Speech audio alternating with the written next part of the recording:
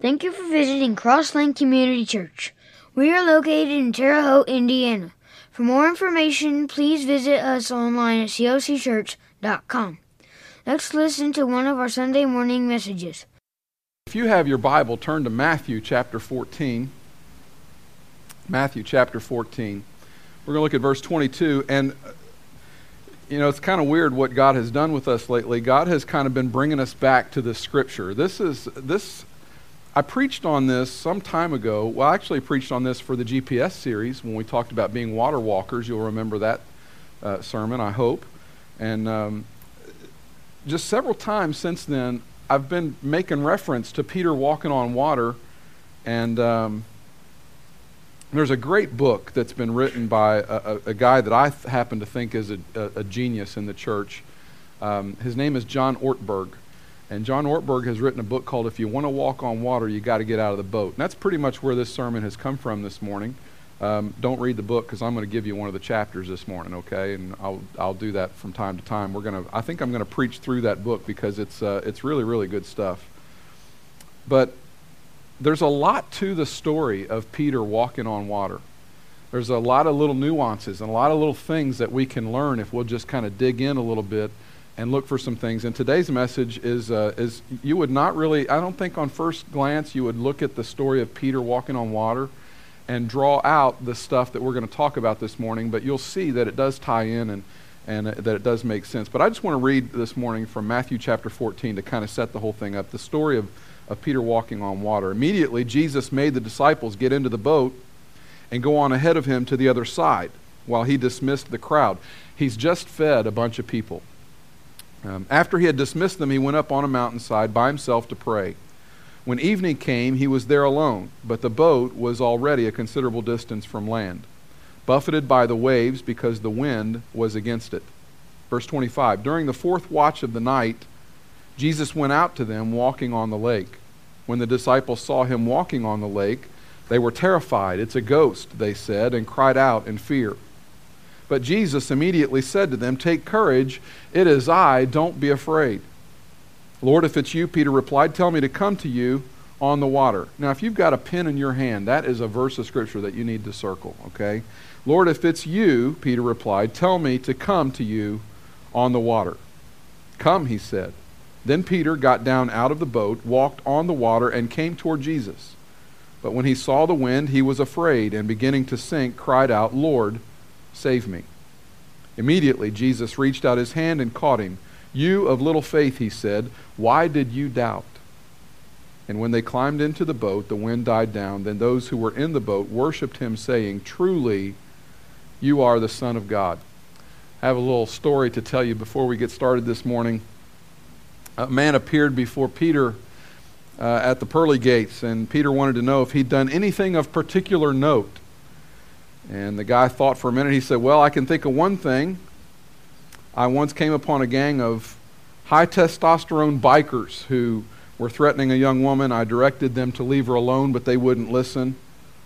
So I approached the largest of the men, a heavily tattooed guy, and I smacked him on the head, and I kicked his bike over, and I ripped his nose ring out, and I threw it on the ground, and I told him, 'Leave her alone now, or you'll answer to me.' St. Peter was impressed. 'When did this happen?' he asked. 'Just a few minutes ago,' replied the man." Why do I tell you that story? There's a big difference between faith and foolishness. There is a big difference between faith and foolishness. One of the striking aspects of the story of Peter walking on water is the fact that he does not immediately jump out of the boat and try to do that. First, he gets permission from Jesus. Why does he do that? Because after all, Peter's track record is not to get permission first. I mean, Peter's track record, if you know anything at all about Peter, you know that on the Mount of Transfiguration, Peter suggested that they stay there and they build these altars to Jesus, Moses, and Elijah, and we're later told that the reason that he blurted that out was because he couldn't think of anything else to say. A lot of people, when they don't know what to say, just don't say anything at all. Not Peter. Peter had this blurting problem, probably. In the Garden of Gethsemane, surrounded by Roman soldiers, Peter took out a sword and cut off the ear of a man named Malchus. And Jesus had to reach down and retrieve the ear and super glue it back on this guy's head. I don't know how you do that, but we don't do that, I guess. But Jesus did. And can you imagine Jesus trying to explain Peter? Guys, excuse him. I've been working with him forever. He's just kind of difficult. I'm sorry for the way Peter's acted. They were at Caesarea Philippi, and Jesus predicted his own death, and Peter kind of got on Jesus and said, hey, we need to shelve the whole talk about you dying and it's bad for morale, Jesus. You shouldn't do that. To which Jesus replied to him at one point, get thee behind me, Satan. There's no question that Peter was in touch with his inner impulsive child, which makes his request for permission in this particular story where he walks on water, it makes it very interesting that he doesn't just jump out and run on the water like he would normally be prone to do. He stops and he asks Jesus, hey, if it's you, you call me and then I'll come. The lesson is this: Peter isn't in charge of water walking. Jesus is.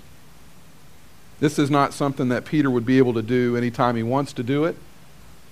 Before he gets out of that boat, he better make sure that he is called by Jesus. When Jesus looks at us, he's looking for more than just impulsiveness from us. We have a tendency to make reckless decisions. We have a tendency to make those with our relationships and our marriages and our jobs, in school. We're really good at making decisions sometimes that are impulsive decisions, and then in retrospect kind of couching all of it in real spiritual terms to make us sound like we maybe prayed it through or thought it through, when in fact we probably didn't. Psychologist Frank Farley spent over 30 years researching what he calls the type T personality, or the thrill-seeking personality. Some people are drawn to high-risk behaviors and situations that have in them a certain level of uncertainty. Some people like a lot of uncertainty, and so they seek out things that are really uncertain. You find that in people who are involved in extreme kind of sports. Israeli scientists have uncovered what they believe is something called the high-risk gene, or the risk-taking gene.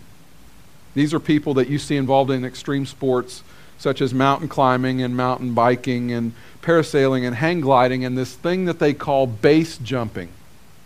Now, if you don't know what base jumping is you go to a bridge, a high bridge, or to a cliff with a parachute, and you jump off, and you basically pray that chute opens before you hit the ground, pretty much is what you do. It's very illegal, it's very dangerous, and in the 18 short years of its history, no less than 46 people have died base jumping.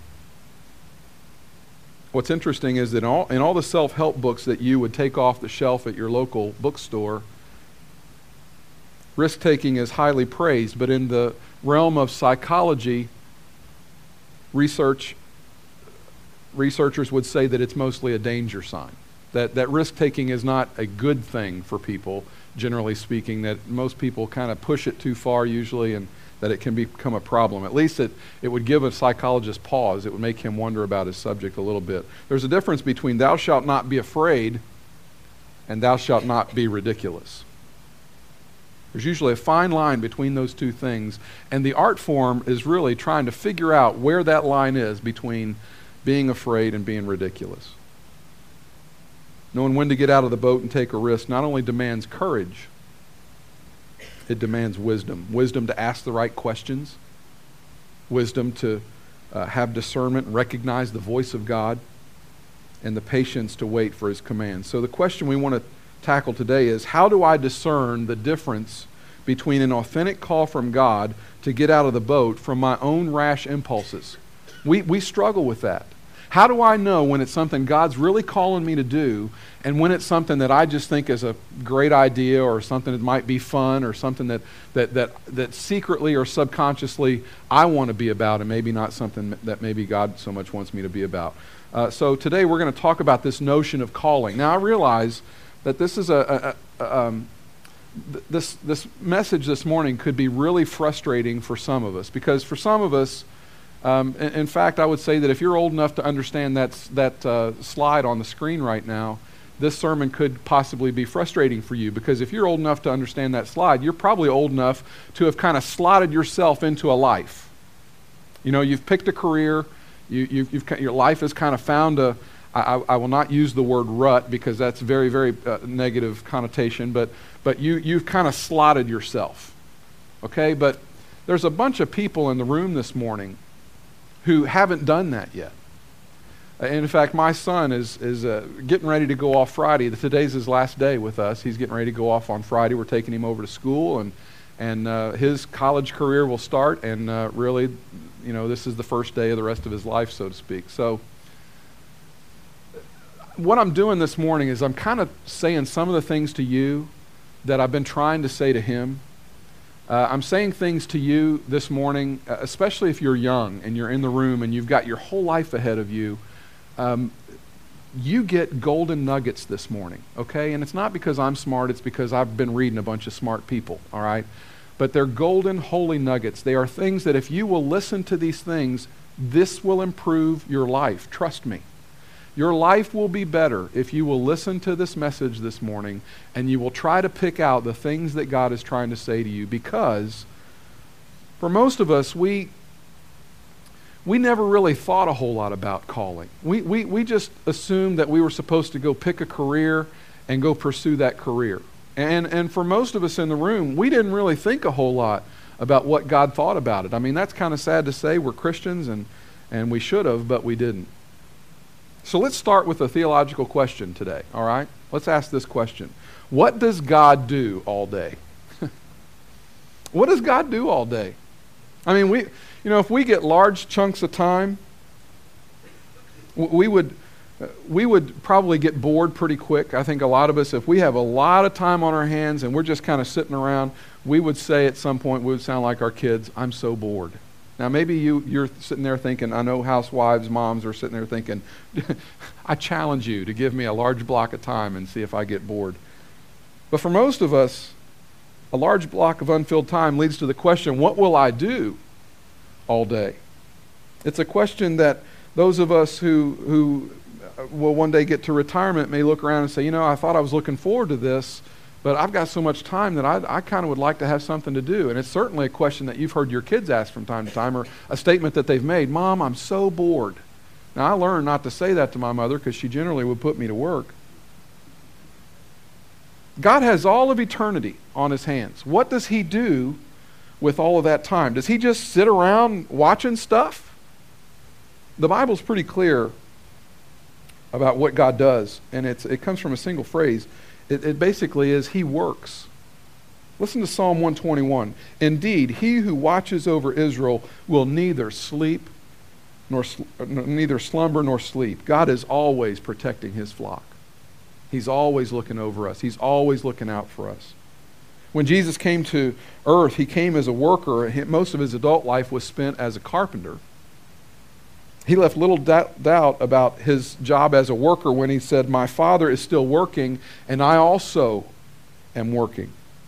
God is described in many different ways in Scripture. He's described as a gardener, as an artist, as a potter, a shepherd, a king, a builder. Has anybody ever looked at you and referred to you as a piece of work? Has anybody ever said, you are a real piece of work? Well, you are. You are. You're the handiwork of God. You really are a piece of work. Callings are not just for preachers, okay? We need to set that straight pretty early this morning. If you're really young this morning, if you're on the verge of the rest of your life, listen to me. Callings are not just for preachers. I've been to Bible college and I've heard all the preachers come in and talk about when they were called. And I can honestly tell you, I don't know when I was called. I know that now that I do this, I know that I am. But callings aren't just for preachers. And like the young boy Samuel in the Bible, it may not always be easy to hear God call when he does. One of the great joys of being a dad for me has always been being able to give my kids toys and gifts. I've always looked forward to their birthdays whenever there was something that needed to be built, put together. You know, some parents don't like it when they take stuff out of the box and on the instructions it says some assembly required. I kind of like that. I like to put things together. In fact, before Myra and I got married, she had 2 younger brothers, and I couldn't wait for Christmas at their house because I was the designated toy putter together, and I just love putting stuff together like that. So I've always kind of looked forward to it. But I have had the experience from time to time where, you know, you start putting things together. You've got this really cool toy, and you start putting it together. In particular, I'm thinking of one of those motorized four-wheelers that we got for Bennett one time for Christmas. And I went to put that thing together, and when I got done, there were some parts left over.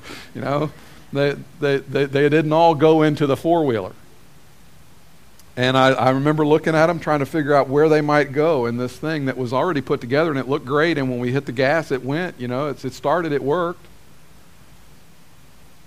And so I just assumed that they were useless parts, that they were just left over, that they weren't really needed. And so, you know, they never got put in. I held on to them, had this little thing on my dresser, a little basket, and I threw them up in that basket thinking, well, if it ever stops working, I'll try and figure out where that part goes. God, however, does not work that way. There is no such thing as a useless leftover part where God is concerned. You are not a spare part. You have a purpose. You have a mission. There is something that God calls you to do and wants you to do. We are called by Scripture to know God, to receive His love and mercy, and to be His children. A very important part of your calling is that you were given certain gifts and talents and abilities. And what God's desire is He wants you to identify these with great clarity. He wants you to single out what those things are and to put those skills and talents and gifts to use joyfully and humbly as you serve God and His creation.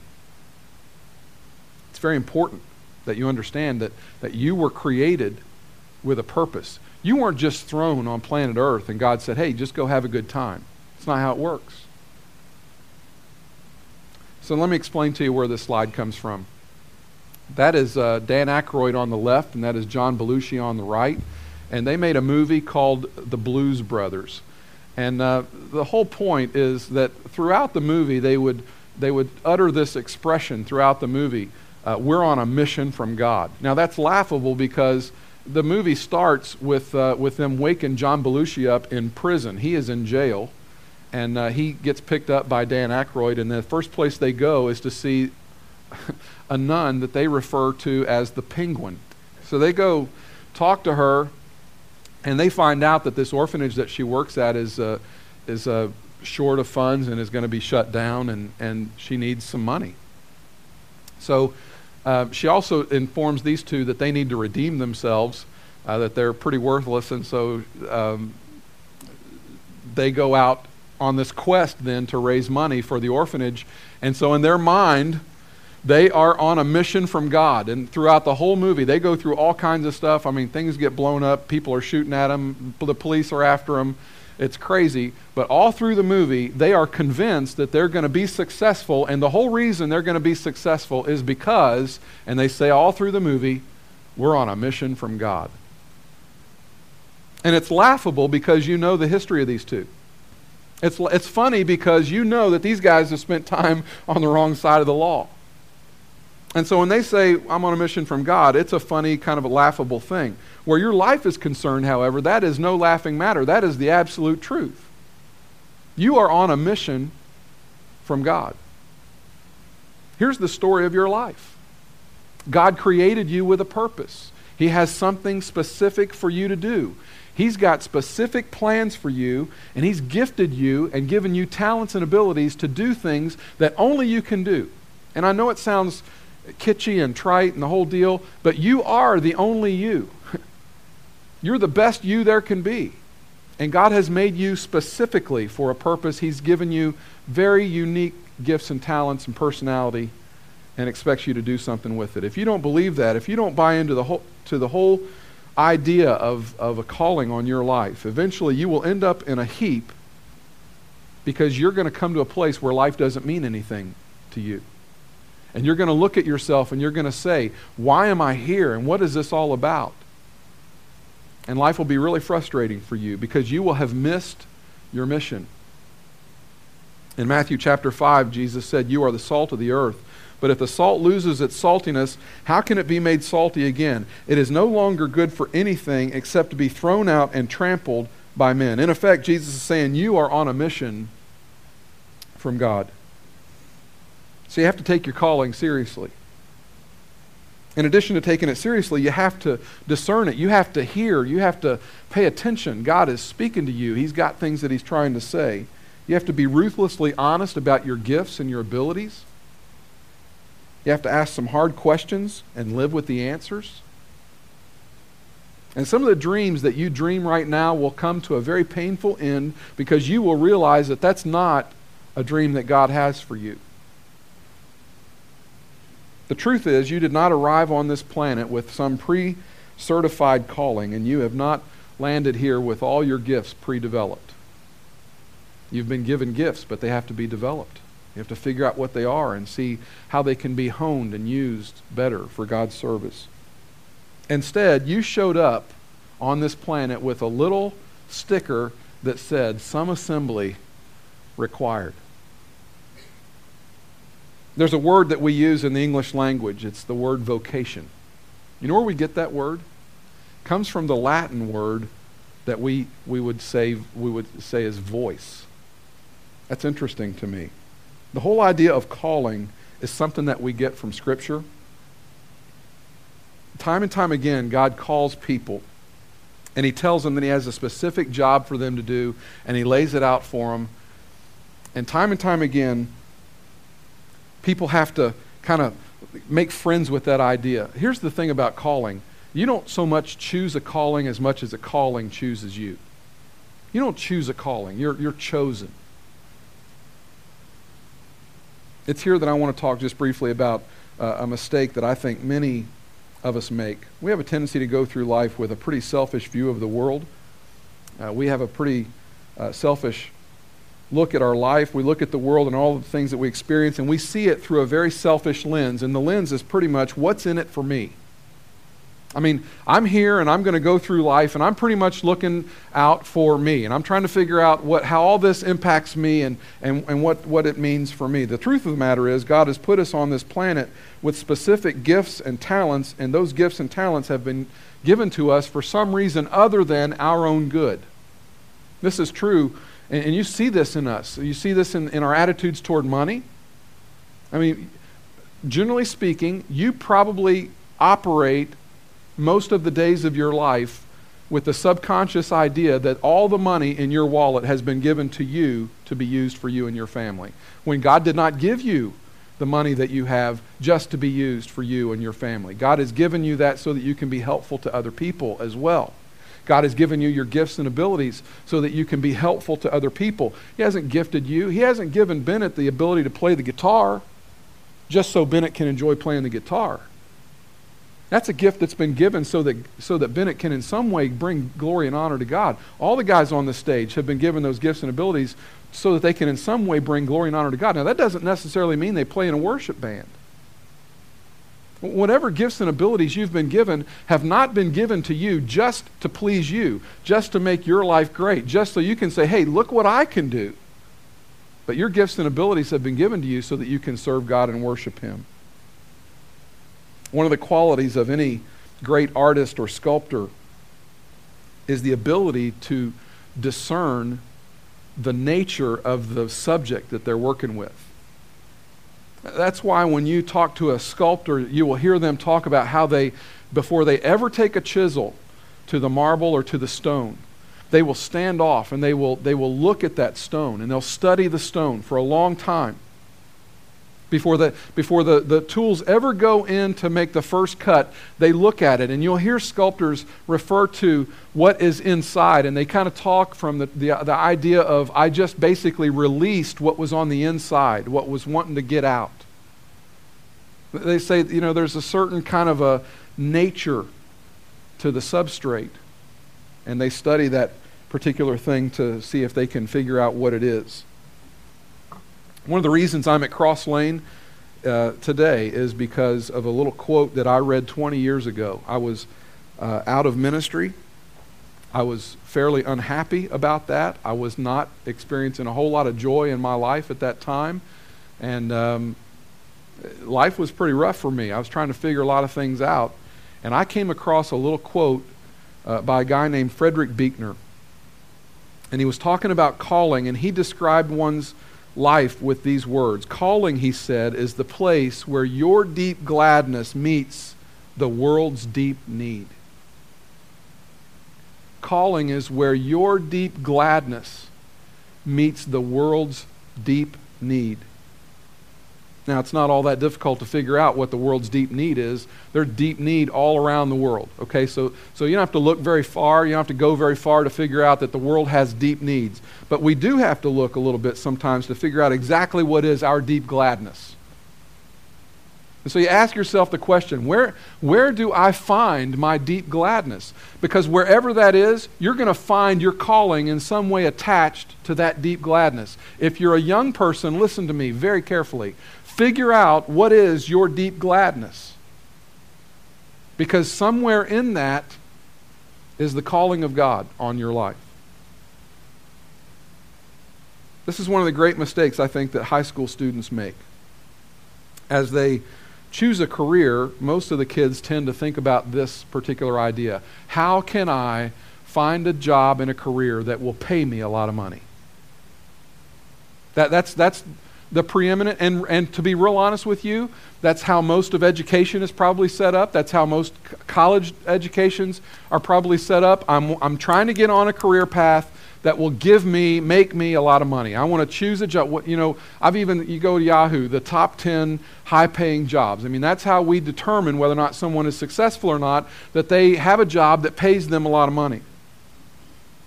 And while there's no question that we need money to survive, I mean, I understand that. I know we have to have money. If we've learned anything from celebrities, and if we've learned anything from professional athletes, what we've learned is that money will not make you happy, that you can't buy happiness with all the money that you make. And even as I say these words this morning, I'm wondering, and I know this for a fact, that there are people in this room who make really good money who are miserable doing what they do. So here's the advice that I have given over and over and over again to my 3 children. And they've heard this so much that I'm sure they could recite this back to you if you went up and asked them. As Bennett has prepared now to go off to college, and we're getting ready to do that whole deal with him, the one thing he's heard me say over and over again to him is this: Bennett, figure out what it is that you love to do. Figure out what it is that you are passionate about, and then figure out how to get paid for it. And if you can do that, you will never work a day in your life. But when you start from the default position of what's going to give me a lot of money, and then you pigeonhole yourself into that, and you don't pay attention to your deep gladness, and you don't pay attention to calling, then you set yourself up for a life of disappointment and a life of frustration. As Bennett heads off to college, I will think him successful if he is able to figure out what is his deep gladness. If he is able to figure out what is his passion and his calling, and to in some way glorify God with those passions and calling. You see, giftedness is about more than just talents. It's about passion. In Psalm 19, it's referring to the heavens. It says this: their voice goes out into all the earth, their words to the ends of the world. In the heavens he has pitched a tent for the sun. It goes on and it talks about the image of a strong man, a champion, a guy who knows that he's going to be stretched by whatever he puts his hand to. This champion, this athlete, he knows that what he's about to enter is going to be difficult. He knows it's going to be hard on his body. He knows he's going to have to work hard. He knows that there are going to be times when he feels like giving up. But he loves the race. And he relishes the challenge. And he doesn't compete for a trophy.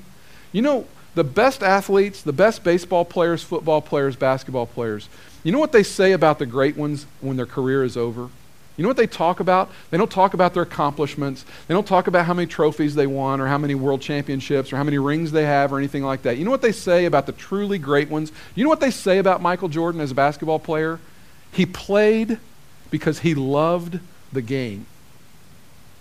Every great athlete loves the game. I mean, they get trophies almost as a default because they love the game so much that they're so good that they almost can't help but win. But the truly great ones love the game, and it shows when they play whatever sport it is that they're playing. It's why Lance Armstrong seems to have a hard time walking away from the Tour de France. And he's a medical marvel. The guy's fought through cancer. He's won so many Tour de France's, it's just amazing. And even though he didn't win this last one, it's incredible what he was able to accomplish in the last race. And oh, by the way, about toward the end of this race, he said, and I will be back next year. It's why a teacher relishes a challenging classroom. It's why a leader embraces an organization with some morale challenges and some resource limitations. It's why a writer is not intimidated by a blank page. It's why an accountant relishes the concept of trying to bring order to something that looks kind of out of whack. It's why a nurse delights in healing. It's why a mechanic enjoys putting tools to the vehicle so that he can make it work right and fix it. They do it because they love it. They do it because there's a passion for it. They do it because they're gifted.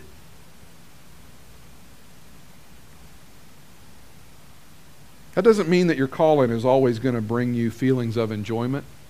Doesn't mean that you're always going to just feel all chirpy about what you're doing. There are going to be days that you just feel like throwing in the towel. There are going to be days you feel like giving up.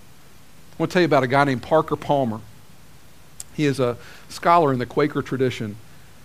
And he describes something that the Quakers have called a clearness committee. A clearness committee.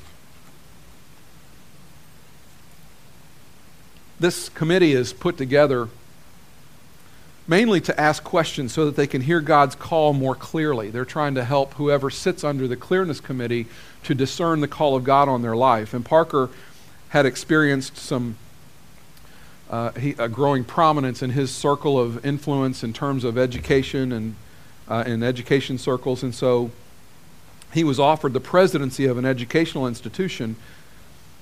And so he convened a clearness committee to kind of operate in authority over him. And this job would have meant an increase in pay. It would have meant an increase in status.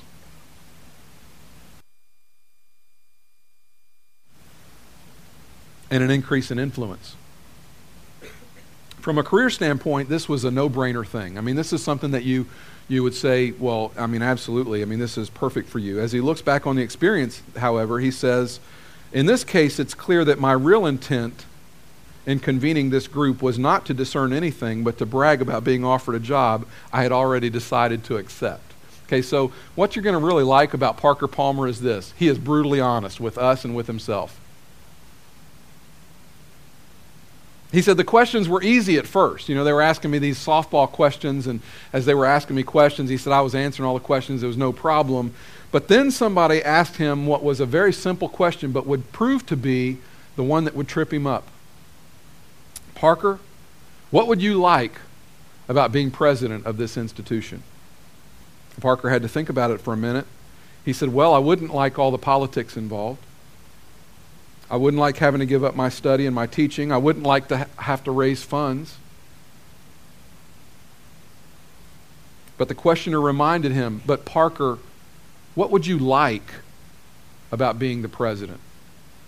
He went on and he listed some more things that he wouldn't like, and finally the questioner came back again and irritated Parker Palmer with his question once again and said, but Parker, you're not answering my question. What would you like about being president?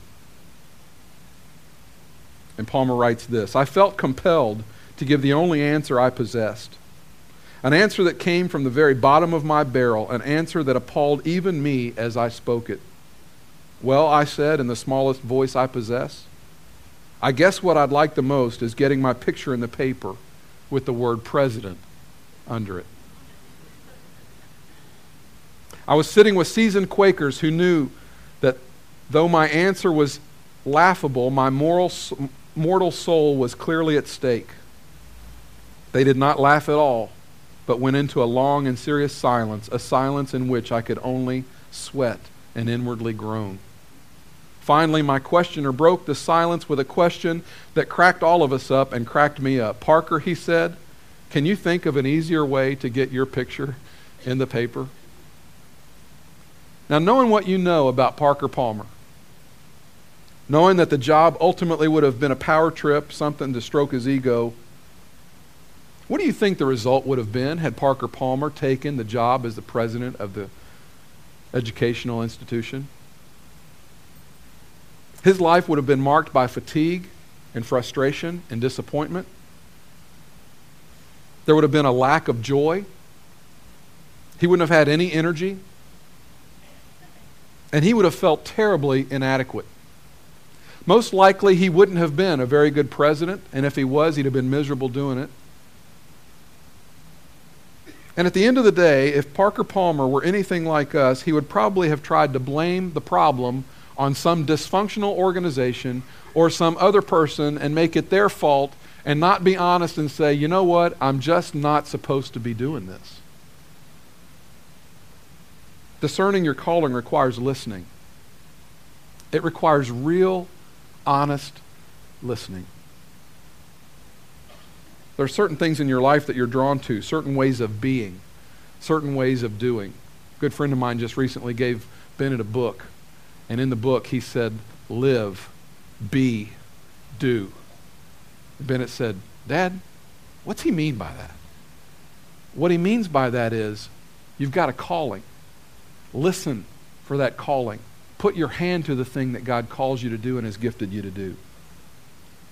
There's a distinction that we need to draw at this point. It's very important to distinguish what I love doing for its own sake from what I may want to do because of the rewards it can bring to me.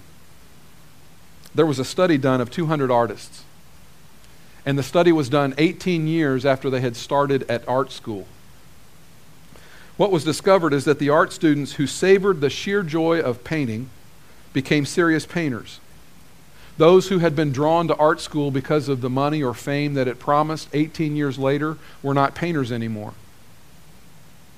The researcher boiled all the research down to this one statement. Painters must want to paint above all else.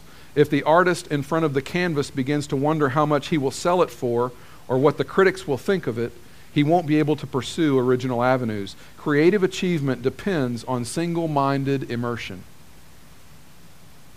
Ulysses S. Grant is considered one of the great war heroes of our country. In fact, his memoirs are considered one of the classics in military literature. But when it comes to his effectiveness as a president, most people do not regard Ulysses S. Grant as very effective as a president. Most people say that he was way overmatched, that he was in over his head, and that he was very, very ineffective.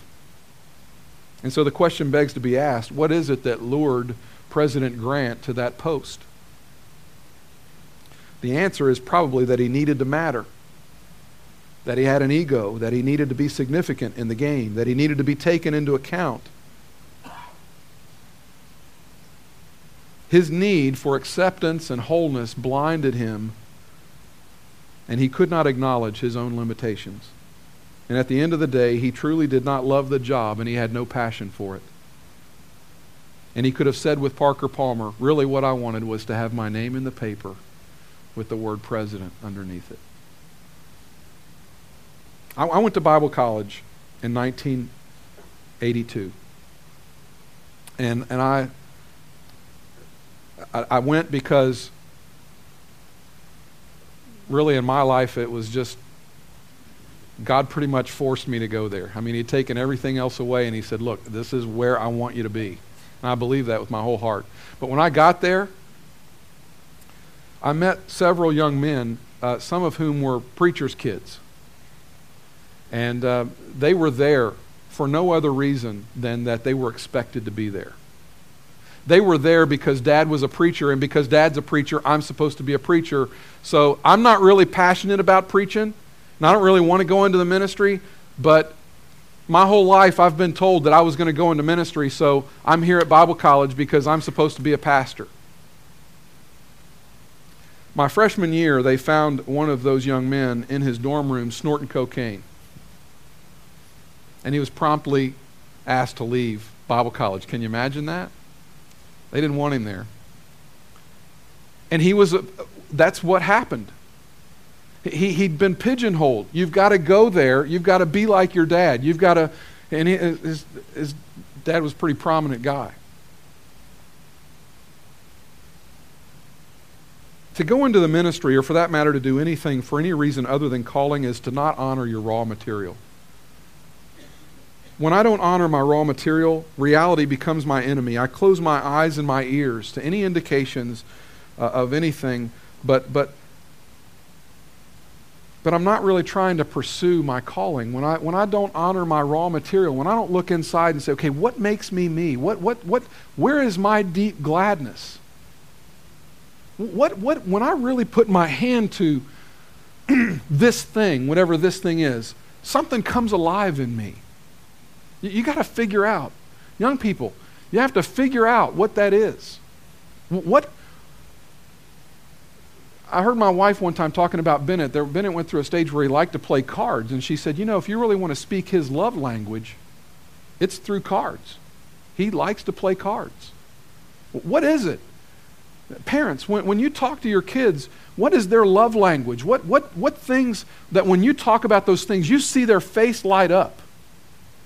And you see a marked difference in the way they respond and how they talk and move, and you see a light in their eyes that you don't see any other time. When you see that thing, that is probably in some way tied to the calling that God is going to put on their life. Now, I don't know that the World Poker Tour is necessarily a calling for somebody to pursue. Maybe, who knows? I don't know.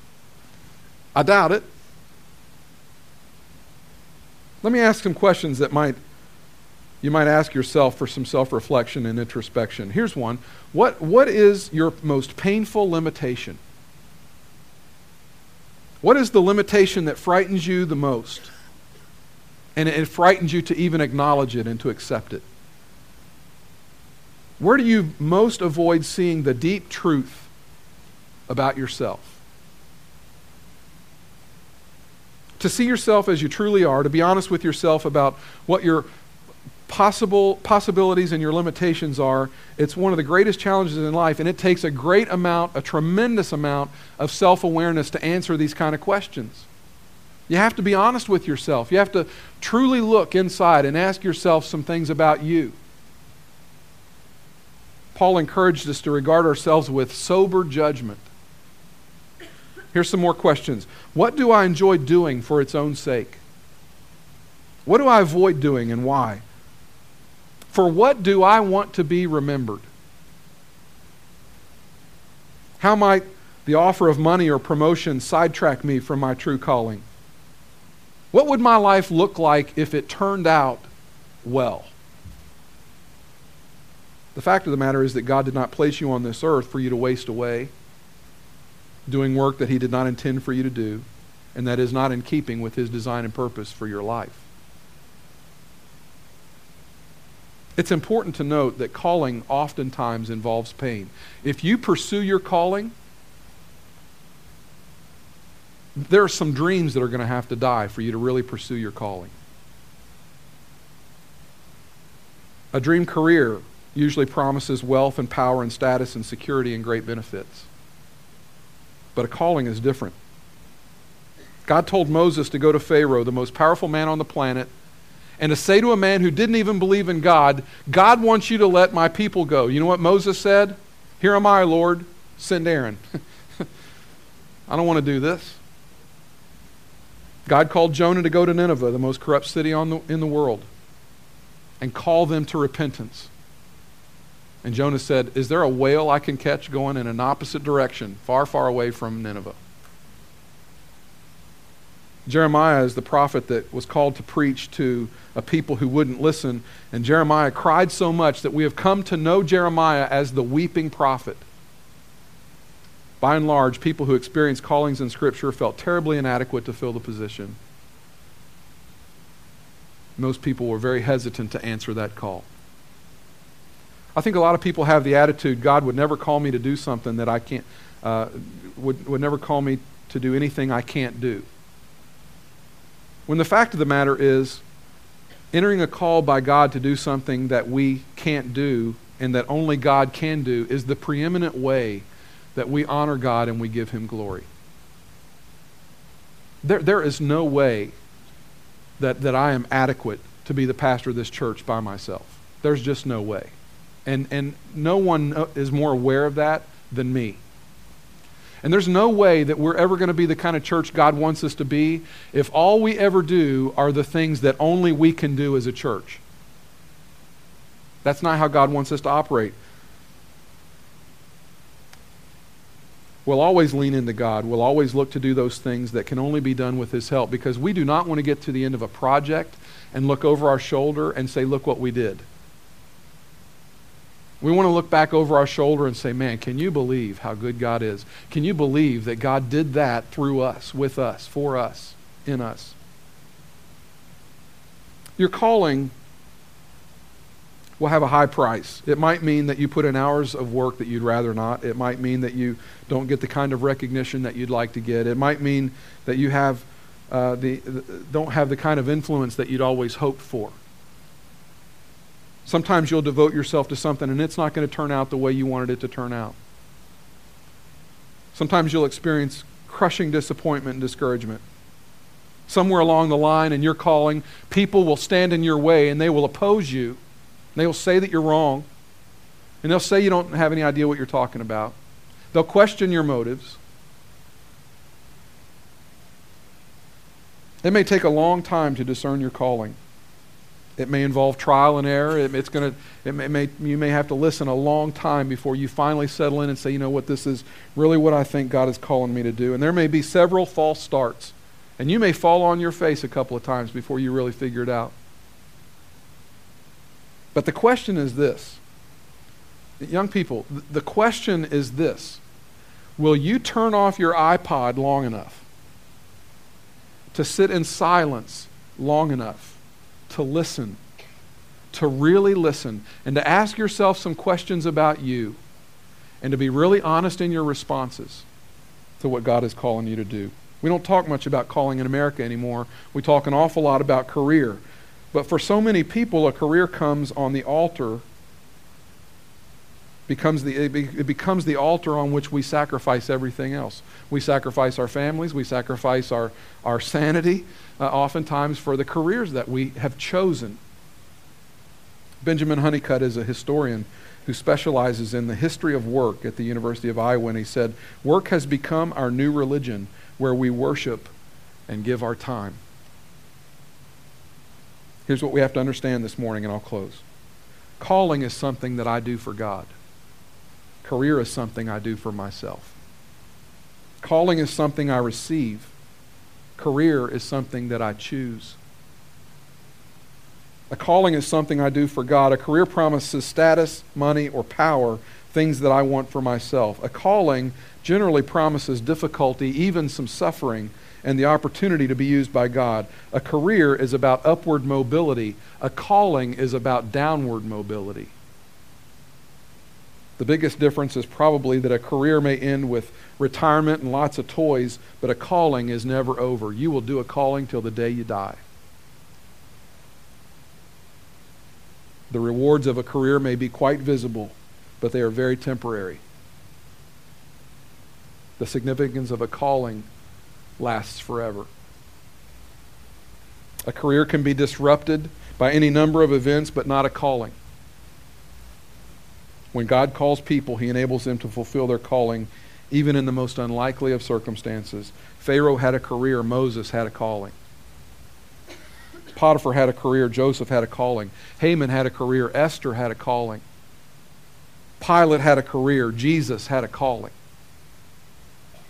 Charles Colson is one of my favorite authors, one of my favorite people on earth.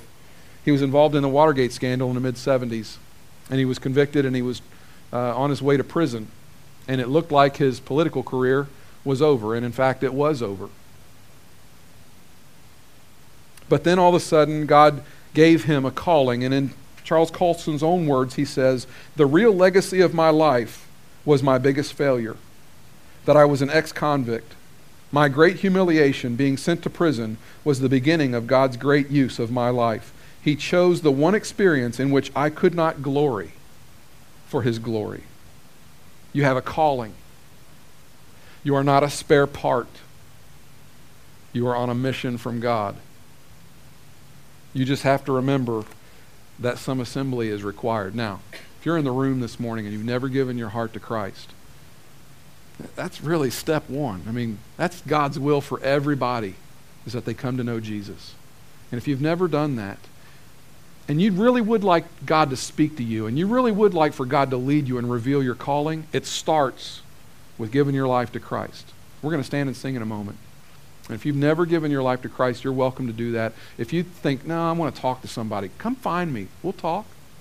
Be happy to talk with you about it. But don't ignore this idea of giving your life to Christ. If you need to do that, you need to do that. Let's pray together. Father, it's kind of deep this morning. There's a lot of stuff to consider, and calling is just one of those kind of weird kind of things that we talk about. We've pretty much associated that with preachers most of our life, most of us. I pray, Father, that this morning we've changed that a little bit, and we've enabled at least some of the younger people to really start to think about, what am I called to do? And Father, it's not just for young people. If we're fogging a mirror this morning, you've got a calling for us. And so my prayer, Lord, is that we would ask hard questions. My prayer is that we would really stop and look inward. And we would be honest with ourselves and ask ourselves some really tough questions. God, you're incredible. You're so amazing. You know us better than we know ourselves. You've gifted us and given us talents. I pray, Father, that we would find our deep gladness and put our hand to those things so that you ultimately get glory and honor. It's in Jesus' name we pray. Amen. Thanks for visiting. We hope you've been encouraged. Please feel free to visit us online at clcchurch.com.